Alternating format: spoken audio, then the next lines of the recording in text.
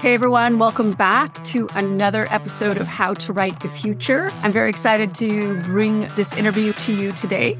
A little bit about our podcast. This is a podcast for science fiction and fantasy writers who want to write positive, optimistic futures, and for anyone who cares about the future, because when we envision what is possible, we help make it so.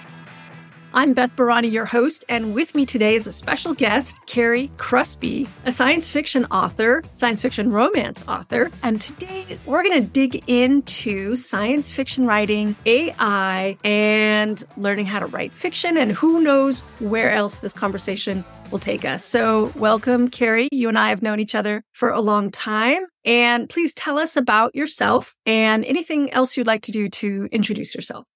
Yeah, I'm so excited to be here with you today, Beth. I cannot tell you. Like Beth mentioned, we've known each other for a little while. As a matter of fact, without Beth, I would not be a published author today. I started doing this later in my life, which is fine. I started in my 50s to write, and I'd always known I was going to be a writer. I wrote my first Star Trek episode when I was 11, and I still have it, believe it or not. It's something that I just had always known in the back of my mind that I was going to become a writer. I am an avid reader. My first love was science fiction. I got my first books when I was in my mid-teens. You know, everything from Isaac Asimov to Heinlein to, okay, I'm going to throw Piers Anthony in there. I know he's not really science fiction, but he's so weird. I love him anyway. And then I found my second love in my early 20s, and that's romance. And I love romance. I read romance all the time. I even read romance when I was on my honeymoon, my poor husband, which we've been married for over 40 years, so it's fine. And then when paranormal romance came along, I started reading a lot of that with vampires and werewolves and whatever. Then science fiction romance was born. Oh my God. I thought, oh, life is wonderful. And so I started reading a lot of those. Some of my favorites is an author called Tracy St. John. Another one is Susan Grant. There's a couple of things that I kind of don't like. I don't like some of the shorter stories that are just, and I apologize if this is going to sound snooty, but it's like just an erotic fest. Well, I like erotica too, but when I'm reading a story, I want to read a story, not just the sex scenes, which I do enjoy those as well. My first book is called An Alien Exchange. And what it was is I got tired of all these Earth women being kidnapped and finding aliens. And immediately they all just bond and have sex everywhere and blah, blah, blah. So I'm like, well, that's just kind of silly. I'm going to make it so that these women who read science fiction romance get offered to join an alien exchange program to where they can meet the alien mate of their dreams, because everything they read about was actual in real life. And so that some of the aliens in the exchange program, if you read science fiction romance, you would have recognized them. But I have to tell you though, even though I was an avid reader for decades, when I first started writing, no offense, it was crap. And without Beth and the school that I was a part of for at least a couple of years, I would never have been able to get off the ground. Because you get arrogant, you think, well, I read all this and I know exactly what I'm doing. No, you don't. You don't know anything what you're doing. You have to take it seriously. And I loved the way that her and the group were able to not only give criticism, but it was constructive criticism given with love, so that it was crouched in ways to help and to give an ability to find your way and to find your own voice. I mean, I found my brand with Beth. My brand is I'm a writer of otherworldly romantic adventures, because I want adventures in my stories too. So I want to give a shout out to Beth for that. And I want to say thank you very much from the bottom of my heart. You're so welcome, Keri, and love hearing your story and your trajectory and how now here you are, a science fiction romance writer who you've combined two of your favorite loves, science fiction and romance. And I love too how this subgenre within romance has really blossomed. I've watched it blossom over the last 20 years and also have tried my hand at it. Now I'm writing science fiction mysteries with a strong romantic subplot. I love pulling romance in. I have some steamy scenes in there, but I've chosen and realized that I'm really a mystery writer. I really am an adventure writer, but I also love mystery. So we're using that as our plot trajectory. Now, I've done a few episodes on ChatGPT, and I will definitely link those in our show notes. And you have been playing with AI. That's one of the reasons why I instigated this interview, because I saw what you were doing and I thought, this is awesome. I want to show other writers the ways that we can use AI as a tool, or I should say ChatGPT and the other large language models, and the image modeling tools that are out there. And so if you could walk us through a little bit of the ways that you use these tools inside of your creative process so that readers, and who are mostly writers, actually, I should say listeners, who are mostly writers, can get a sense of how these tools, and I hate to call them AI because it's not intelligence. It's really just really, really smart tools. It's like the way we use Microsoft Word, but like on steroids. I'm very excited to talk about this. I call it the stool, the three-legged stool of AI right now. I use ChatGPT and I use Midjourney for pictures and I use Pseudo-Write. Pseudo-Write is similar to ChatGPT. What I like best about it, it was created by science fiction writers and it's mostly for science fiction writers. But let me go back and let me tell you how I do this. I initially, when I'm writing, which I'm in the middle of creating a new series right now, and I use Scrivener. And what I like about Scrivener is every scene that I put in, I can put a picture there. Well, I can't draw a straight line to save my life, but I discovered Midjourney. I love Midjourney. It's so awesome. Except for it doesn't take all my prompts very well. So I'm still learning how to do it. I also use that for a couple of reasons other than just for my own pleasure. I use it for my marketing. And the way that I use it for my marketing is when I'm sending something out on social media, if I've created an image in Midjourney about a character or an alien planet or whatever it is, I can put that out on social media and say, this is what I'm writing, or in my newsletter, or whatever it is. It gives me another tool to utilize that I just love to do. And I want to get into going back into Pinterest, but I haven't had a chance to yet because I have tons of stuff that I want to do there. And what that does, because I'm a visual person, is it gives me, it lifts me up and says, oh yeah, that looks cool. Now, Midjourney isn't perfect and I'm still learning how to do the proper prompts. And there is a cost for Midjourney, just so everybody knows that I think it's $10 or $20 a month. I can't remember now. Pseudo-Write is the same thing. I'll tell you why I use all three. I use ChatGPT too, but right now I don't pay for it. I just use the freebie. I probably will eventually go and pay for it. But let me tell you the difference between Pseudo-Write and ChatGPT for me. Pseudo-Write, they have a new program in there that can create a whole new plot line for you. I haven't been able to utilize that yet. So what I use it for is when I'm in the middle of a scene, for instance, and I'm not exactly sure where I want it to go or what I want it to look like, I will put in there, describe for me, and I'll type in what the scene is going to look like, and it comes up with stuff. Now, is everything perfect? No. And I would never ever tell somebody to use either ChatGPT or Pseudo-Write for a book. Because if you ever read some of this stuff, it's like a very foundation of something that you're going to have to fix because you want to put your own voice into it. You want to put your own inflections into it. It can't do that. Now, what I use ChatGPT for mostly, and I'm cheating, I do it a lot for marketing. Here's my blurb. Give me 5 tweets for this blurb. Or I'll give it something else that I've written and I'll say, what should my email subject line be for this? You can use ChatGPT. Like sometimes I will say, okay, I have to come up with an alien creature, which I did have them do this. And I love what they came up with. That is, what would their motive be if they had a human woman? And it gave me 5 different types of what they would do with humans. What I'm going with right now in the current book that I'm writing is a very logical species that wants to see how a woman would react in certain situations. Okay. And it gave me 5 different situations. So I picked 3 of them and I said, how would she react in this? And it gives me more ideas. Mm-hmm. The best thing about having ChatGPT or Pseudo-Write is like I have an assistant next to me. I can say something like, well, how does this sound? Or if I wanted it to look like this, what should I do? Or whatever. It's like having somebody helping you. Like having a Beth, read this. Don't you think you can make it better for me?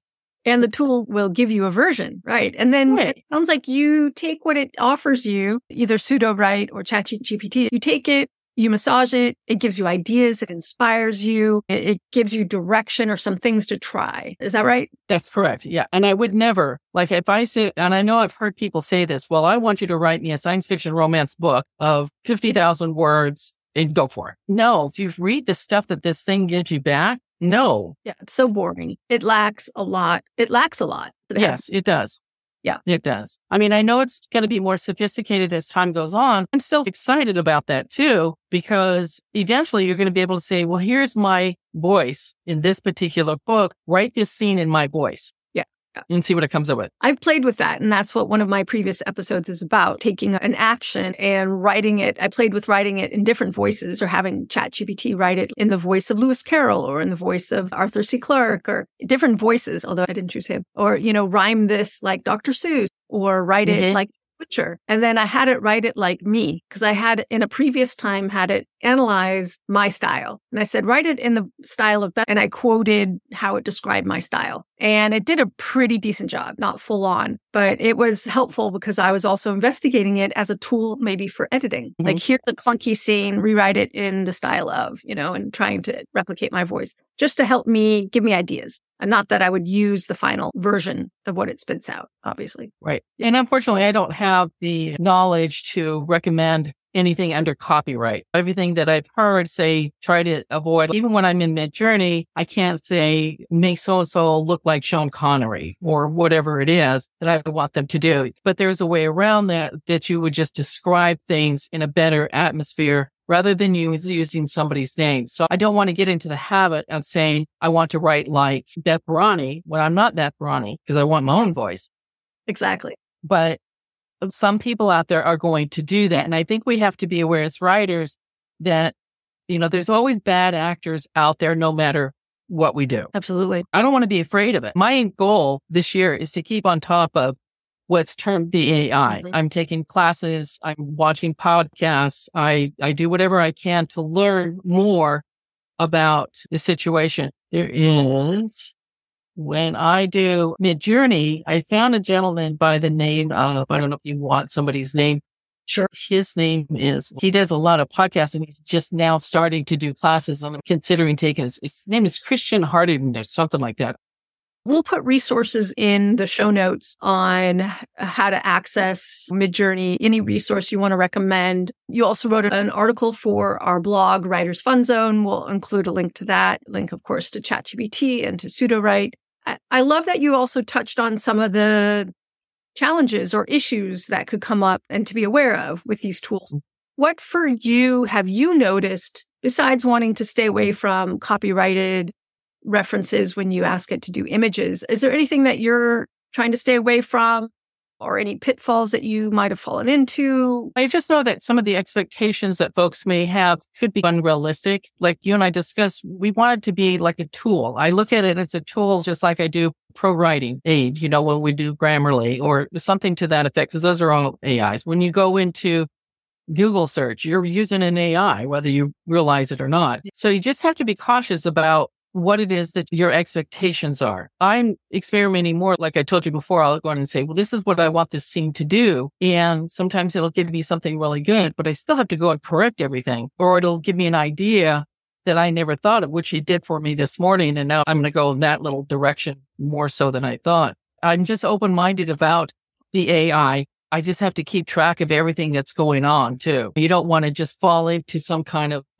rabbit hole, I guess. I want to underscore how cool it is that you're using ChatGPT for, take this blurb and now write some tweets. It really can give us a leg up in our marketing. And then do you massage those tweets, change them a little bit? Yeah, I've done that. Very rarely do I take exactly what it says. One of the things I noticed though, like when I was asking for titles for my blogs, for instance, it gives me a long blog, but when I put that blog on my website, for instance, and I put the same title on there, it likes it. But if I take some of the words off, my website tells me that it's too short. So I guess that's just something I recently learned. I didn't know that my blog title should be so long.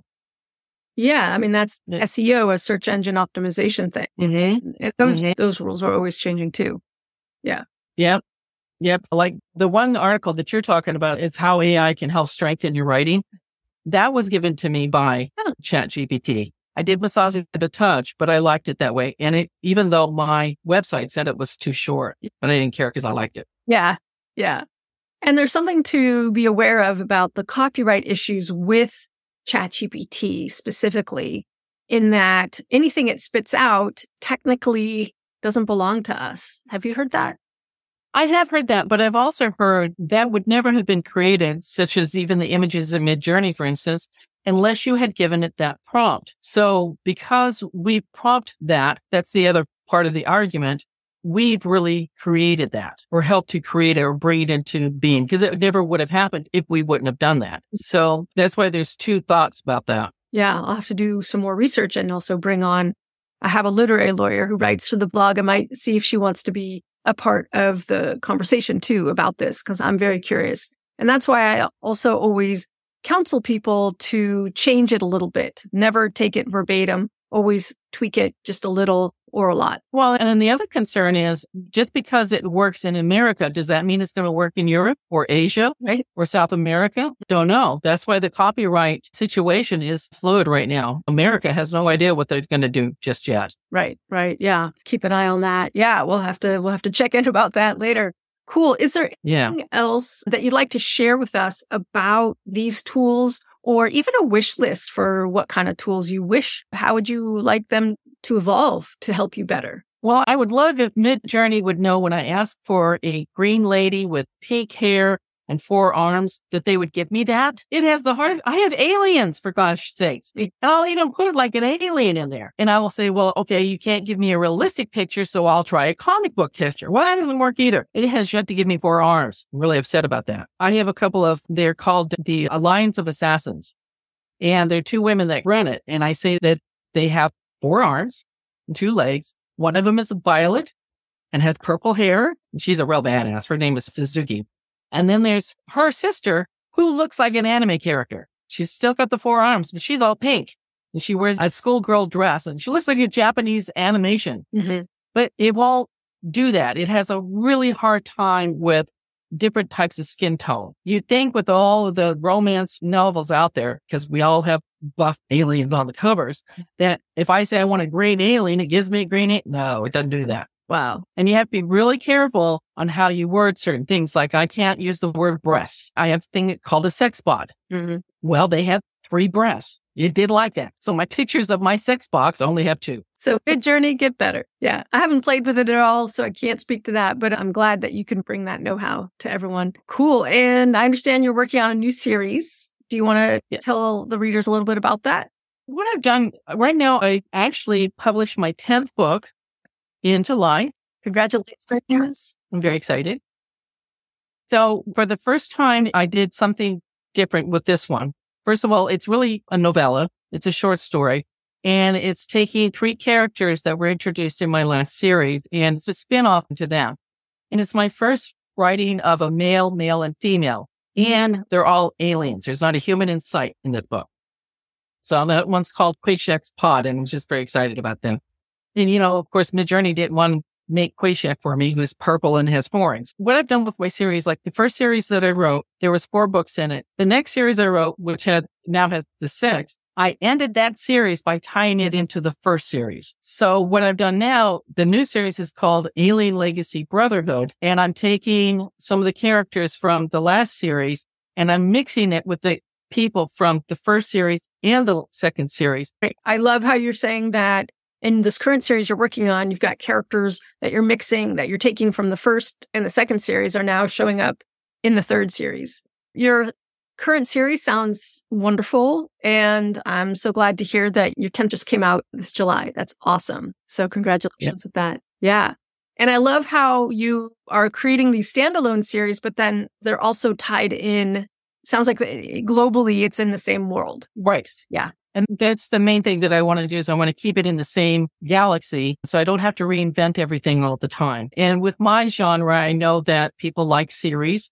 I don't want to do a forever series like a lot of series are like 19, 20 books. I don't want to do that. Yeah. Like I said, my first series really ended in a trilogy, but then I had another book that was attached to it. And this last series had 5 books. And I actually had that short story that just released. I have 2 more short stories that are pertaining to the same thing. They will be released. I'm spacing them out so that I can have more bang for my buck because they're completed. Yeah. And then I'll hopefully be able to release the new first book on the first series in March. So I have a year's schedule that I'm working on. It's awesome. So as we wrap up, how can people find your books and how can they learn more about the otherworldly romantic adventures that you're writing. Well, I appreciate that. I just recently went wide. I was in Kindle Unlimited for several years, and I would suggest that to anybody who's starting out so that you can get a feel for how things go. But I wanted to go wide, and the best place to look for me is on my website, which is KeriKruspe.com. That's great. I'm not selling direct yet. I'm thinking about it. So am I. Actually, I have the portal. So for people who are just thinking about publishing, when Keri talks about going wide, what she means is her books are available on all the vendors, not just Amazon, but Barnes & Noble, Apple, Kobo, Books A Million, all the vendors. Great. And also libraries? Yes. Because I went on to Draft to Digital for everything that's not on Amazon. Of course, you can always find me on Amazon. The other thing I want to crow about, really, because I know you'll be excited, I'm actually in a bookstore now. Great. It's a local bookstore called the Owl Bookstore. I'm so excited. I just went there last week and gave her my book. So we're going to see how that goes. And that's going to be on a commission-like basis because she's local and I live in a very small town. So we'll see. Stepping my foot in there. Yeah, that's great. Yeah. So great. Well, Keri, thank you so much for being a guest on my podcast on how to write the future. And just one more question I like to ask everybody. If you had any advice for anybody who wants to write futuristic stories, what is the one piece of advice that you would give folks? To me, when you're writing anything with science fiction, the best way to present that is remembering your human foundation. And I want to give you just 3 areas that I think are better to create a believable alien society. Know the nature of that alien civilization. Like, are they hunter-gatherers? Are they a developed culture? Also know the psychology of those aliens. What type of folks are they? I mean, there's a big difference between Vulcans and Klingons. And then lastly, understand how did they use their technology and culture. Let's look at Avatar. They technically don't appear to be advanced, but they really are, but in a different way. So just keep in mind when you're creating these alien societies that you want it to be something that looks at our society as a whole and how we handle things. And to me, those are the best science fiction stories ever. That's awesome. I love that. Well, I just want to say thank you again, Keri. Appreciate the opportunity. Like I said, this is my first podcast and you've been so good to me. Thank you. You're so welcome. You did great. And everybody, please check out Keri's work at KeriKruspe.com. And thank you so much, Keri. I look forward to having you back. Thanks, Beth. Thanks for listening, everyone. Please like, subscribe, and, please share with the writers in your life who are writing science fiction and fantasy and want to create positive, optimistic futures, because when we vision what is possible, we help make it so. If you have any questions you would like me to feature on an upcoming episode of How to Write the Future, please write me. Let me know. I'm on all the socials. I have a contact form on my website, howtowritethefuture.com. Your question can be featured on an upcoming episode. Thank you so much, everyone, for listening to my podcast. Your interest and feedback is so inspiring to me and helps me know that I'm helping you in some small way. So write long and prosper.